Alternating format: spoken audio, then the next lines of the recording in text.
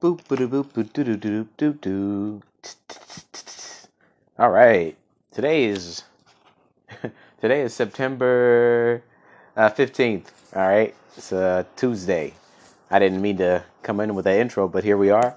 Um, I'm reading. This is Reading with Finest. I'm Finest. Reading Hungry Tigress, Buddhist Myth, Legends, and Chiquita Tales. Uh, to my knowledge, I didn't know this, but I think this is the last story and the last commentary that I have for you guys in this book. I wasn't prepared for that. I thought we were just, this is going to be an ongoing tale that never ended. I couldn't tell the book was ending. It was so good. Um, but that being said, there's like a little other part, like the intro to the commentaries, but I really don't want to read that aloud. And there's a little linking Chiquita tales, but I think I'm going to read that solo, not without an audience. So this would be the end of season 1, and I'll come back with you in a couple days after I finish the little couple chapters of this book afterwards, and then we'll start with the next thing, and hopefully I'll be coming at you better than I did the day before. Uh, but yeah, so this is the end of this first season. I'm so sorry, y'all. So for people that are only listening for Buddhist Tales, this may be the last one for who knows how long. Uh, but you know what? Follow me on Finest Does the Art on Instagram. Finest Does the Art, all one word, and see me do my story of illustrating. All right, let's get this started. This is Kogi the priest, the last story of this book. This is the story of Kogi, the priest. Wait, there's a quote in the very beginning of this. Let's go ahead and read the quote before we start the story. The well skeleton. I kneel to pray in it as in a temple. That's Sin Akira 3 well haiku.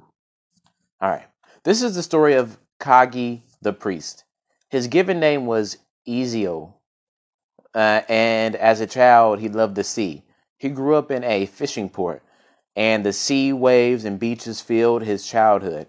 As a child, he was something of a dreamer. He could sit and watch the waves rolling in and back out again, the seabirds circling overhead for hours. When he was a young man, the war was raging in the Pacific, and he joined the Navy. They made him a gunner and taught him to shoot and kill. Oh, taught him to shoot and to kill. He fought and killed. When the war ended, he learned of opportunities in whaling fleets and signed on as a harpooner. His gunners experienced standing him. His gunner experience standing him in good stead. Then, for the next 7 years, he worked the whaling fleets, killing the great whales, the blues, the fins, the rights, the sperm. But in the 7th year of the slaughter, his story, that is, the story of Kagi the priest, suddenly begins. It was as if his life ended, then started over. This is how it happened. On this day, Ezio stood, as he always did when whales were ahead, behind the heavy swivel-mounted cannon. A cold, gusting 25-knot wind blew against his face, in chest as he squinted out in the gray, heaving sea. The sun was setting below the rim of clouds, but there was still time to make the kill. A small pod of sperm whales was not far ahead. Soon they would be close enough. The ship was gaining on them. He could make out the whale's rigid back sliding through the sea. He could see the foam beating around them. Yet, for all their panicked speed, they seemed to move effortlessly, like great birds flying. Ezio released the catch on the cannon. The 200-pound explosive harpoon was already loaded. Gripping the cannon's polished handles, he slowly swung the massive device to sight on the whales ahead. Steady, steady, closer, closer, now, now! With a sudden terrible thunderous explosive blast, both sea and the sky were hidden behind a screen of black smoke. The air stank of gunpowder. The inch-thick line flew out, uncoiling rapidly. It was a hit. Then, in a few seconds, From ahead came a second, but now muffled boom. The harpoon head exploding. The line twisted as the agonized whale withered, rolling in the bloody sea. Though men were shouting all around him, Ezio hardly heard. The cannon had been reloaded, and once again he sighted along its heavy barrel. Again he grew ready, tense as the line. A dark shape rolled before him. Again the cannon roared. Sea and sky were hidden behind a screen of smoke. The air stank of gunpowder. The inch-thick line flew out, uncoiling. It was a hit, a good shot. But as the air cleared, he saw that the whale was smaller than he had thought. An adolescent calf. They'd be lucky to make the limit on it. But there was nothing he could do. The harpoon head exploded, and with a spray of blood, the whale died. He paused as the crew raced around him, reloading the cannon with a third harpoon. Once more, he steadied his leg and took aim. Then, what was this? The great bull sperm whale had turned in the water and was now swimming back directly towards the purr of the ship. P-roll of the ship. Parole of the ship. Foam rose in the white crest like breakers before it as it came. Time slowed, the clouds parted as the sun shone down upon the blue and sparkling sea. Ezio's vision grew telescopic, preternaturally clear. Preternaturally clear.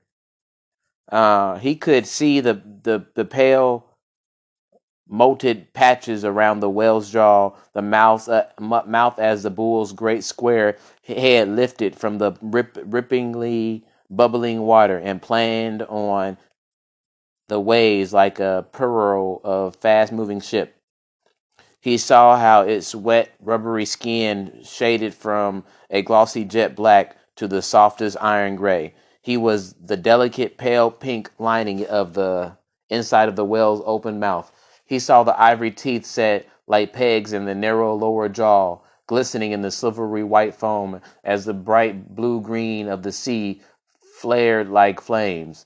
As the whale approached, its wet, inky skin fleshed redly in that dying sun, and the thousands of wrinkles and scars crisscrossing its length seemed to run with blood. Water droplets sprinkled along its immense body like diamonds, emeralds, rubies, pearls. The whale, wearing through the waves, seemed to Ezio like one of the great Naga king, who he remembered according to the Buddhist legend of old dwell in jeweled palaces beneath the rivers, lakes, and seas. The sound of the water pouring into the deep rocky pools filled Ezio's ears. Then a voice thunderous as surf spoke. Ezio, it said, do not kill. Never, never kill. Never kill again. It was the voice of the sperm whale. Am I mad? Thought Ezio. What is happening? I must be insane. He stood as if frozen, shaking and trembling, sweat streaming from every pore. Then the ship rose and suddenly fell. He lurched and grabbed for support. His hands caught at the gun. Boom! The cannon fired as he, slipping on the wet deck, fell with a crash against the iron floor. A crimson spear tore through his brain as he sank down into darkness and knew no more. He was flying, soaring, raising weightlessly through an emerald sea. A thin, swirling pearl and a silver curtain danced above his head. He arched and rose towards it, poured through it into bright sunlight, air, and warmth. His pleasure burst into breath. A vast whooshing exhalation, a slow drawing in of breath. His hands and arms were gone. He had two great flippers at his side. He had no face or nose or hair, only a great square, featureless head projecting smoothly forward, ever set far back on either side. Eyes set far back on either side. A long, narrow toothed jaw hanging directly below. His body was 60 feet long, weighed 60 tons, and ended in a great flucked tail. He was a sperm whale. Terror gripped him. He felt as if he were lost in a nightmare, caught between worlds, trapped as a panicked mind in a weirdly alien body. A swirling green world surrounded him, extending endlessly in all directions except above. Whistles, squeaks, raspings, and hissings came out at him, penetrating his huge body as if it was glass. He breathed slowly, and slowly and slowly the fear left him. He hung weightlessly in a vast green world, breathing, listening to the waves lapping against the shoreline of his own huge body. The ocean was alive with squeaking, twittering, rasping, but now he understood that many of those hunting resonance calls were the calls of his own kind. The surface of the sea was like a carpet of jewels, the light pouring down, thick and slow, shifting and disappearing, down and down into the darkening haze, the sun buried upon his back. Ezio turned his fins, arched his rigid spine. Upon his back, Ezio turned his fins, arched his rigid spine, and pushed down with his folks. His whole immense bulk hurtled ripplingly down into the cool depths of the sea. Slowly, steadily, the light green of the sea darkened. Emerald green became pine green, became dark as evergreen. The darkest of all greens was tinged with purple, became black, became inky black, became absolute black. Still, he plunged on, down and down and down into unending darkness and cold. The weight of 1 mile of ocean pressed upon him. His arching ribs bent. His lungs collapsed. He grew long and sinuous as a grinning serpent. The air hummed in the cavities of his body like bees trapped in a bottle. He hunted breathlessly and without physical sight along the icy bottom of the world. But in sound he could see. He could see with his mind the images formed by the echoes of his own voices cascading back through the icy darkness. He glided over an undersea world of mountains, caravans, and canyons, sound visioning in it all with luminous clarity. Then there, its movements. It was irresistibly drawn. His 15-foot long toothed lower jaw swung open. He sent out a great stunning burst of high pitched sound and turning his 60-foot body in a final gliding push slammed into the body of an immense squid. Though the squid was stunned, already hurt and dazed, its 10 long, cold, powerful arms wrapped around him. Its strong suckers gripped at his two 2 foot thick skin. It beak sliced and tore, gripping his toothed jaw and pushing with all his strength. He swam up through a mile of sea as the tentacles, thick as trees, strangled and frantically squeezed.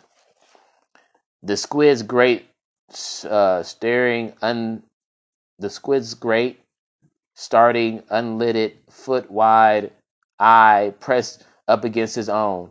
Up he rose, his jaws clamped upon the struggling squid, unreliingly following the beacon of sound that led to his pod. Gradually, light and warmth and color entered and returned. When he broke the surface again in a great burst of clothed breath, the squid was dead. He had been a mile under the sea without air or warmth or light for over an hour. He tore at the squid, gulping it down in chunks, breathing through a single nostril on his head in a long, sweet, easy breaths. On his head in long, sweet, easy breaths. Then swam on protectively behind his female and calves. In the vast languid emptiness of the glittering afternoon sea, there was neither house nor tree nor flower nor bird nor object of any kind. He had nothing, not even hands to grasp a single thing, and yet he had never before dreamed of such contentment. He felt richer than a king. Had there ever really been another life? If so, it was faint, half remembered. He had awakened from it as from yesterday's dream. The falling sun touched the waves. White dolphin-like clouds leapt overhead. The whales blew, breathing together, and flew weightlessly as birds over the hidden terrain of the ocean floor far below. Their rigid backs and broad, wrinkled heads, ringed with fleecy foam, shone like ebony in the slanting sun. The water tingled electrically between them and rang like glass chimes. On, on and on they swam, their backs arching and rising, their flux bending and rippling through the cold green sea. Slam, bang, slam, bang. Something beat loud against the surface of the sea behind them. The whales anxiously quickened their pace. But slam, bang. On it came, quicker yet, like the iron footsteps striding after them. Then Ezekiel the whale was filled with a sudden and terrible dread. It was if he remembered something of this from somewhere before. He rolled his eyes back, and there was the catcher ship, once his own ship. It was black iron hull streaked with rust like dried blood, smashing through the waves just behind. And he could see the cannon was loaded. Blam! The cannon roared. A cow was hit. She screamed so high no man could hear. Then boom! The harpoon head exploded and she died, her blood staining the sea. The chase went on. Again the cannon roared, and now, amidst the smoke and sudden terrible noise, an adolescent calf was thrashing wildly in agony of pain and fear. Then a great protective determination awoke in Ezekiel Wellheart. He turned in the sea and swam directly on and on towards the oncoming ship. The waves broke and the foamed against the mountainous brow. Do not kill, he roared. Never kill again. He could see men he once knew standing high up and near the point of the iron uh, Piro, pointing down at him. Don't kill, repeated in a thunderous voice, his great tooth jawed open wide. Boom! A blinding flash and a sharp and terrible pain drove him down into the sea. He gathered his immense strength, rose, and swam on, and once more straight at the oncoming ship. Do not kill, he began again, when with a muffled roar, sea and sky ripped, and in the one horrible burst tore completely apart. Ezekiel's scream was lost in the thunder, and he knew no more. He floated up to the unconsciousness. He floated up to the consciousness like a drowning man given up a repentant sea. He lay in a narrow bunk, a single dim, wall-mounted ship lamp burned above him. He was covered with sweat, and every muscle and bone in his body ached, but he was alive, and he was a man once more. He flexed his fingers and stared at them in amazement. He touched his hands, arms, head, feet, felt hair, a nose, in astonished disbelief. He rose dizzily and looked in the mirror. A thin, hunted, sweating, shining human face peered back at him. His own face, and yet something else too. He was a man and had dreamed he was a whale. Or was he a whale even now, dreaming that he was a man? He showered slowly and dressed. Weak and trembling with the effort, he climbed the spiraling metal stairs to the deck. Clang, clang, clang. His steps echoed hollowly as he rose, lurching with the ship's movements. He pushed the iron door open. He was on the pulsing iron deck of a factory ship. The deck ran red with blood. Mountainous slabs of gleaming dark purplish meat, reeking entrails, glistening blubber towered above him. A sperm whale, long lower jaw, the white teeth, bright teeth, the white teeth bright, lay gleaming in the sun. The bodies of three sperm whales, a female, an adolescent calf, and a great bull lay stretched before him. They were being rendered down into so much bone and meat and oil. One of those huge, dismembered bodies he knew had just recently been his own. Saws whined, hoses hissed, chains clanked, Dark, oily smoke curled across the decks, and great iron cauldrons bubbled madly. Wrapped in black rubber aprons and high open-top boots, men were shouting, hacking and chopping with powerful saws and knives, while winced steel cables screamed and massive iron hooks swung just over their heads. It was a scene from hell. "I won't kill," said Ezio. "Never again." And he returned to his cabin below deck. Ezio lay in his narrow bunk. Once again he saw the clear, sparkling sea of his childhood. He recalled a summer night long ago. "I have heard it said," his mother was saying, "that the Lord Buddha gave his highest teaching into the care of the Nagas. Deep down in their jeweled palaces beneath the seas, they guard this treasure of perfect wisdom. They keep it safely until the day we shall be ready to receive our inheritance." The memory passed in his mind's eye, and he now saw swimming in silent procession before him the hundreds of whales he himself had slain.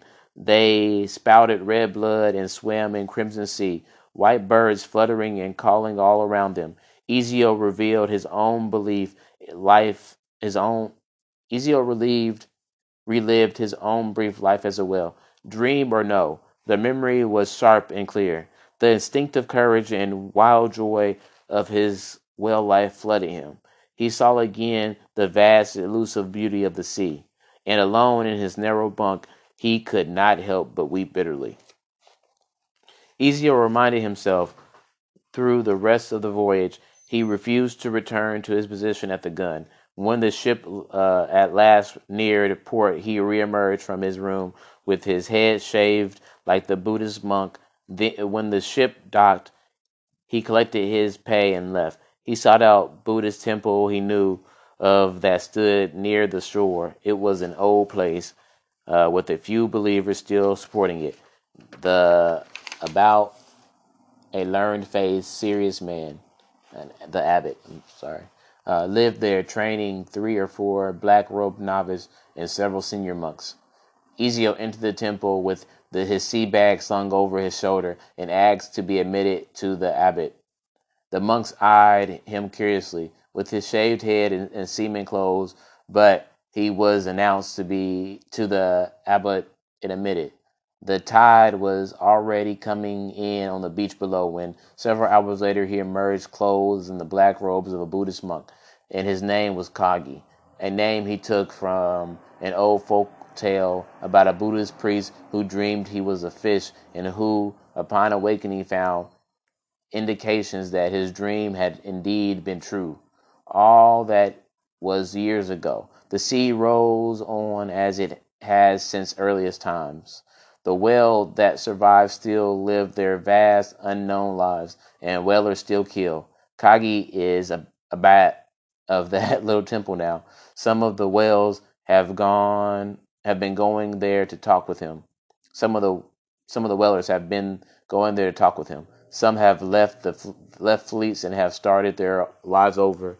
It has not been easy for them or their families, but they persist, slowly finding their way into lives that do not require that they kill. Kagi's strange experience and his life have come to mean a lot to them. Behind the temple on a hillside overlooking the sea is a small burial plot covered with stone markers, memorials, and tablets. Some have on them the names of deceased whalers.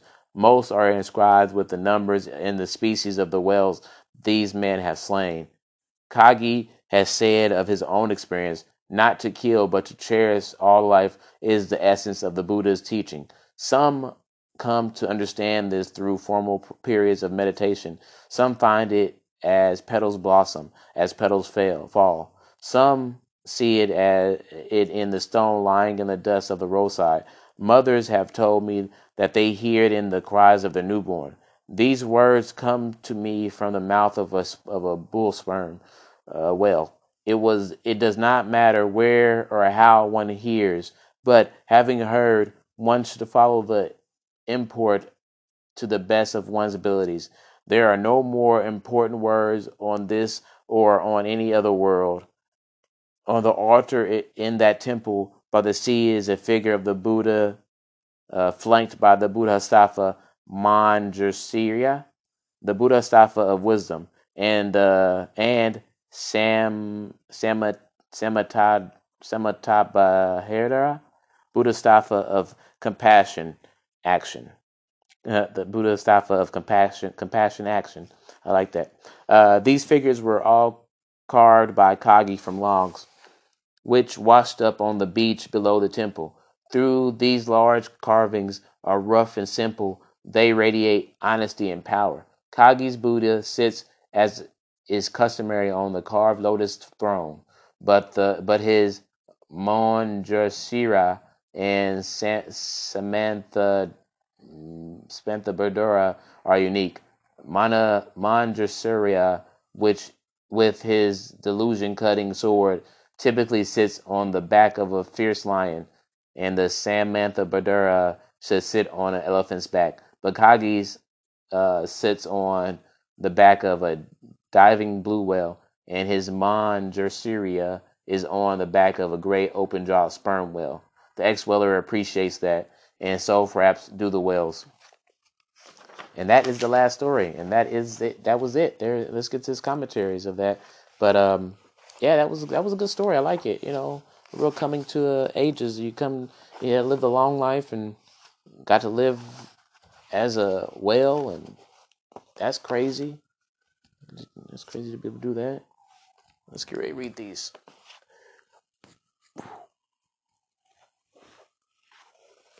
All right, Kagi the priest. Oh man, something happened. I paused. I don't know how far I'm at, but I read the first paragraph. I guess I can read it again. I don't know. Uh, yeah, why not?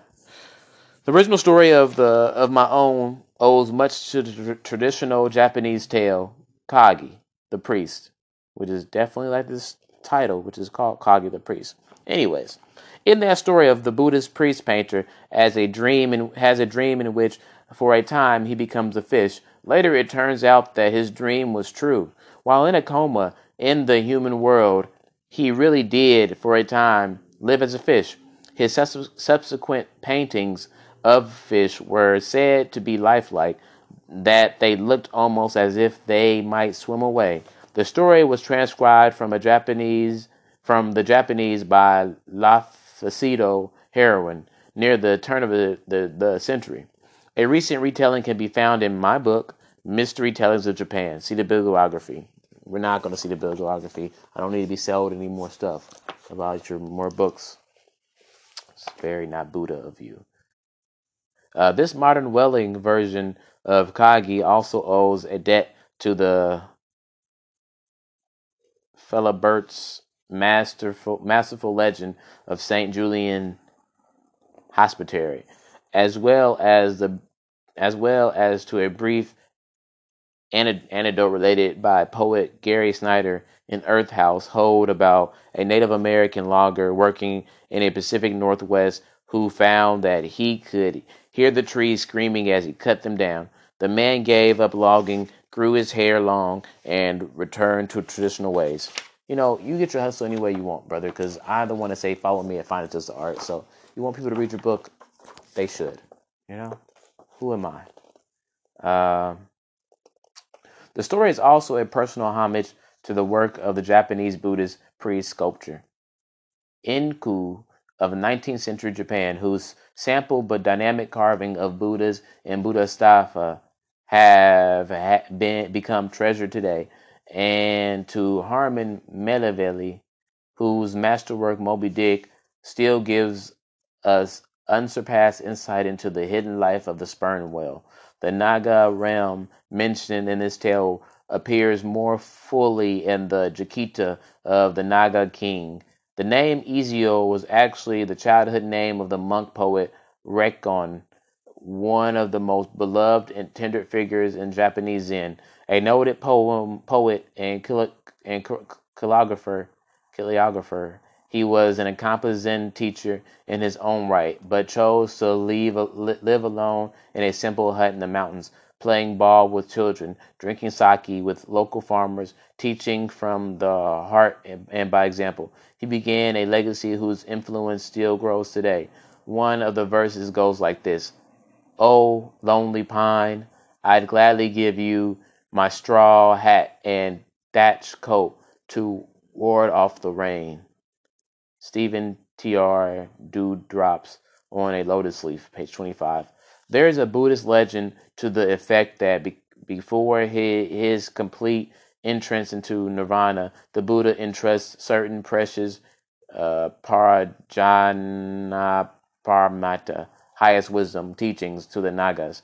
The Nagas were to protect and hold these teachings until human beings were spiritually evolved enough to receive them. Contemporary readers aware of the last 30 years' ongoing research, speculation, and experience with the intelligence and essential gentleness of whales and dolphins can wonder at the unique appropriateness of the Naga legends of old. The following quotes are also of interest. Sperm whale mothers inevitably help their young escape. Bale, 1839, and the mother may be seen assisting to escape by partially supporting it on one of her predicles. And that's Sackerman, 1874. The rest of the pod either gets directly involved to distract the whalers or stands at close range as if to encourage and coach these mortal danger. Males and females alike have been known to risk their lives to rescue a distressed individual. And that's constitute whales, whatever, at 213. All right, more quotes. In the far east, stranded whales were looked upon as gods. The mountain granites of Vietnam believed that a child destined to redeem the world and deliver it from evil would be born on a fabulous whale. The tradition had deep roots in Indonesia, the Philippines, China, Korea, and Japan, as well as Indochina. Ebid 247. The first of the 10 Buddhist precepts or items of good character upheld by Buddhists of all traditions and sects remains not to kill but to cherish life, cherish all life. One English translation of the precepts, which are not commandments so much as descriptions of our own fundamental aspirations and possibilities, goes like this. All right, listen here, y'all. Number 1, resolve not to kill, but to cherish all life. Number 2, I resolve not to take what is not given, but to respect all things. Number 3, I resolve not to misuse sexuality, but to be caring and responsible. Number 4, I resolve not to lie, but to speak the truth. Number 5, I resolve not to take myself or to cause others to take substances that confuse the mind, but to keep the mind clear. Number 6, I resolve not to speak of the misdeeds of others, but to overcome my own shortcomings. Number 7, I resolve not to praise myself and downgrade others. Number 8, I resolve not to withhold spirituality or material aid but to give them freely where needed. Number 9, I resolve not to indulge in anger, but to exercise control. Number 10, I resolve not to relieve the 3 treasures, Buddha, Dharma, and Sangha, but to cherish and uphold them. That's the 10 of them. As mentioned at the end of Kogi, Manjushri, or Manji in Japanese, is the Bodhisattva of wisdom. The lion he sits upon is symbolic of the energy and vitality of one's true nature, of awakened mind. In his hand, Manjashira holds a sword capable of cutting through all delusion, all limitation. Manjashiri represents an awakening that is the sudden realization of oneness of all existence and the power rising therefrom. Kappa Louis, the three pillars of Zen, 377. Santa, the Samantha Derihira, the Samantha Badahira, or Fujin, the Bodhisattva of action, appears in the story Most Lovely Fujin. Fujin is usually seated on an elephant, an image of power, sagacity, and dignity of one's true nature. When the knowledge acquired through Satori is employed for the benefit of mankind, uh, Fujin's compassion is manifesting itself. Accordingly, each of the Bodhisattvas, Manjusira and Fujin, is an arm of the Buddha, representing respectively oneness or equality and mananess. Abad 377. All right, there we are. We finished, you guys. Congratulations. We finished season 1. Ho-ya, ho, ho, ha. Yeah. Good job for just sticking it out with me.